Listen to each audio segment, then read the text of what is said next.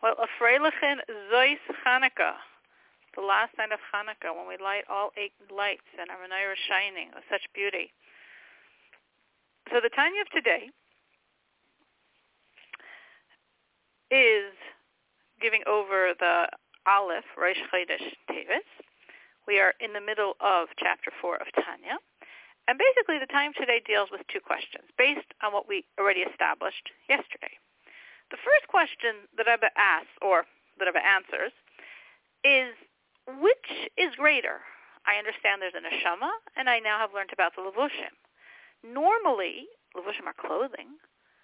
It's a strange question. What's greater, the person or the clothing? Obviously, the person.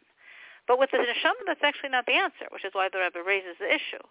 When we say which is greater, the neshama or her clothing, the answer is the levushim, the clothing. Why are the clothing greater than the neshama herself? Because, as we established yesterday, the levushim of the neshama are Torah mitzvahs.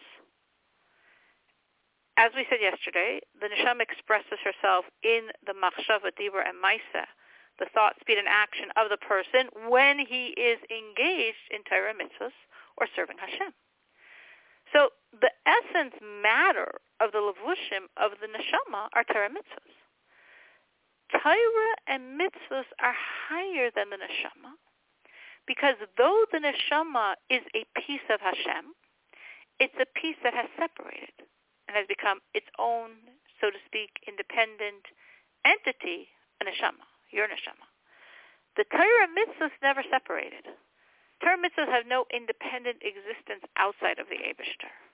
So since Torah mitzvahs are still one and part of Hashem, and the neshama is part of Hashem but has separated, as we identified it in chapter 2 of Tanya, chelek elokam imam mamish, a piece of Hashem, but a piece, literally of Hashem, but a piece, separate.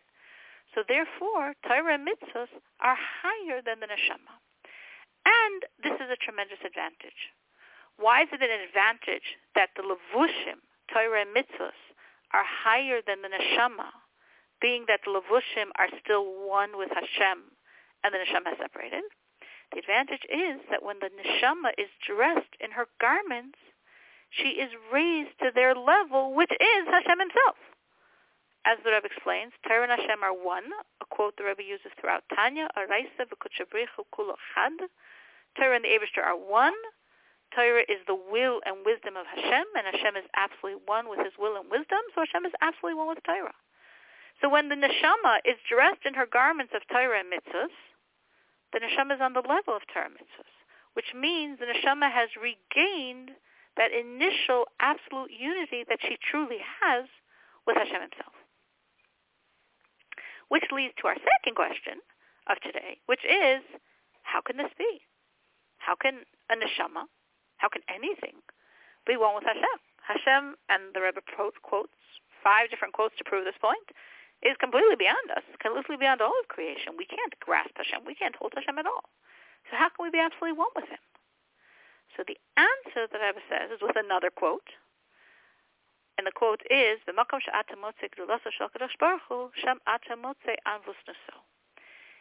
place to find the greatness of Hashem is in his humility, in his constriction of self. Humility here meaning how he, so to speak, humbled and made small himself. Meaning, yes, the 5 quotes I gave you initially are completely true, and Hashem is completely beyond all of creation, and in no way, shape, or form can be grasped by creation. But he humbled himself. He made himself so small that he could squash himself into Torah mitzvahs. Why would Hashem do this? Because he wants anyone, any person, whoever chooses to be able to connect to him. So if he retained his innate limitlessness and vastness, we would never be able to bridge the connection.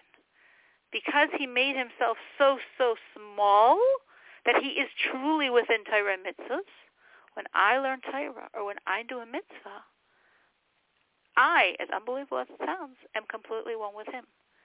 That's how small he made himself, that I can be absolutely one with him. That is today's Tanya. If you have any questions or comments on it, please feel free to unmute yourself now. To unmute, you press *6.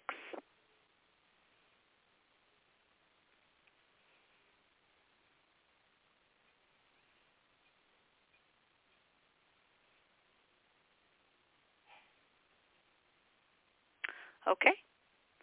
Have a wonderful Zois Hanukkah. The Rebbe has made a big deal of the last day of Hanukkah, Zois Hanukkah.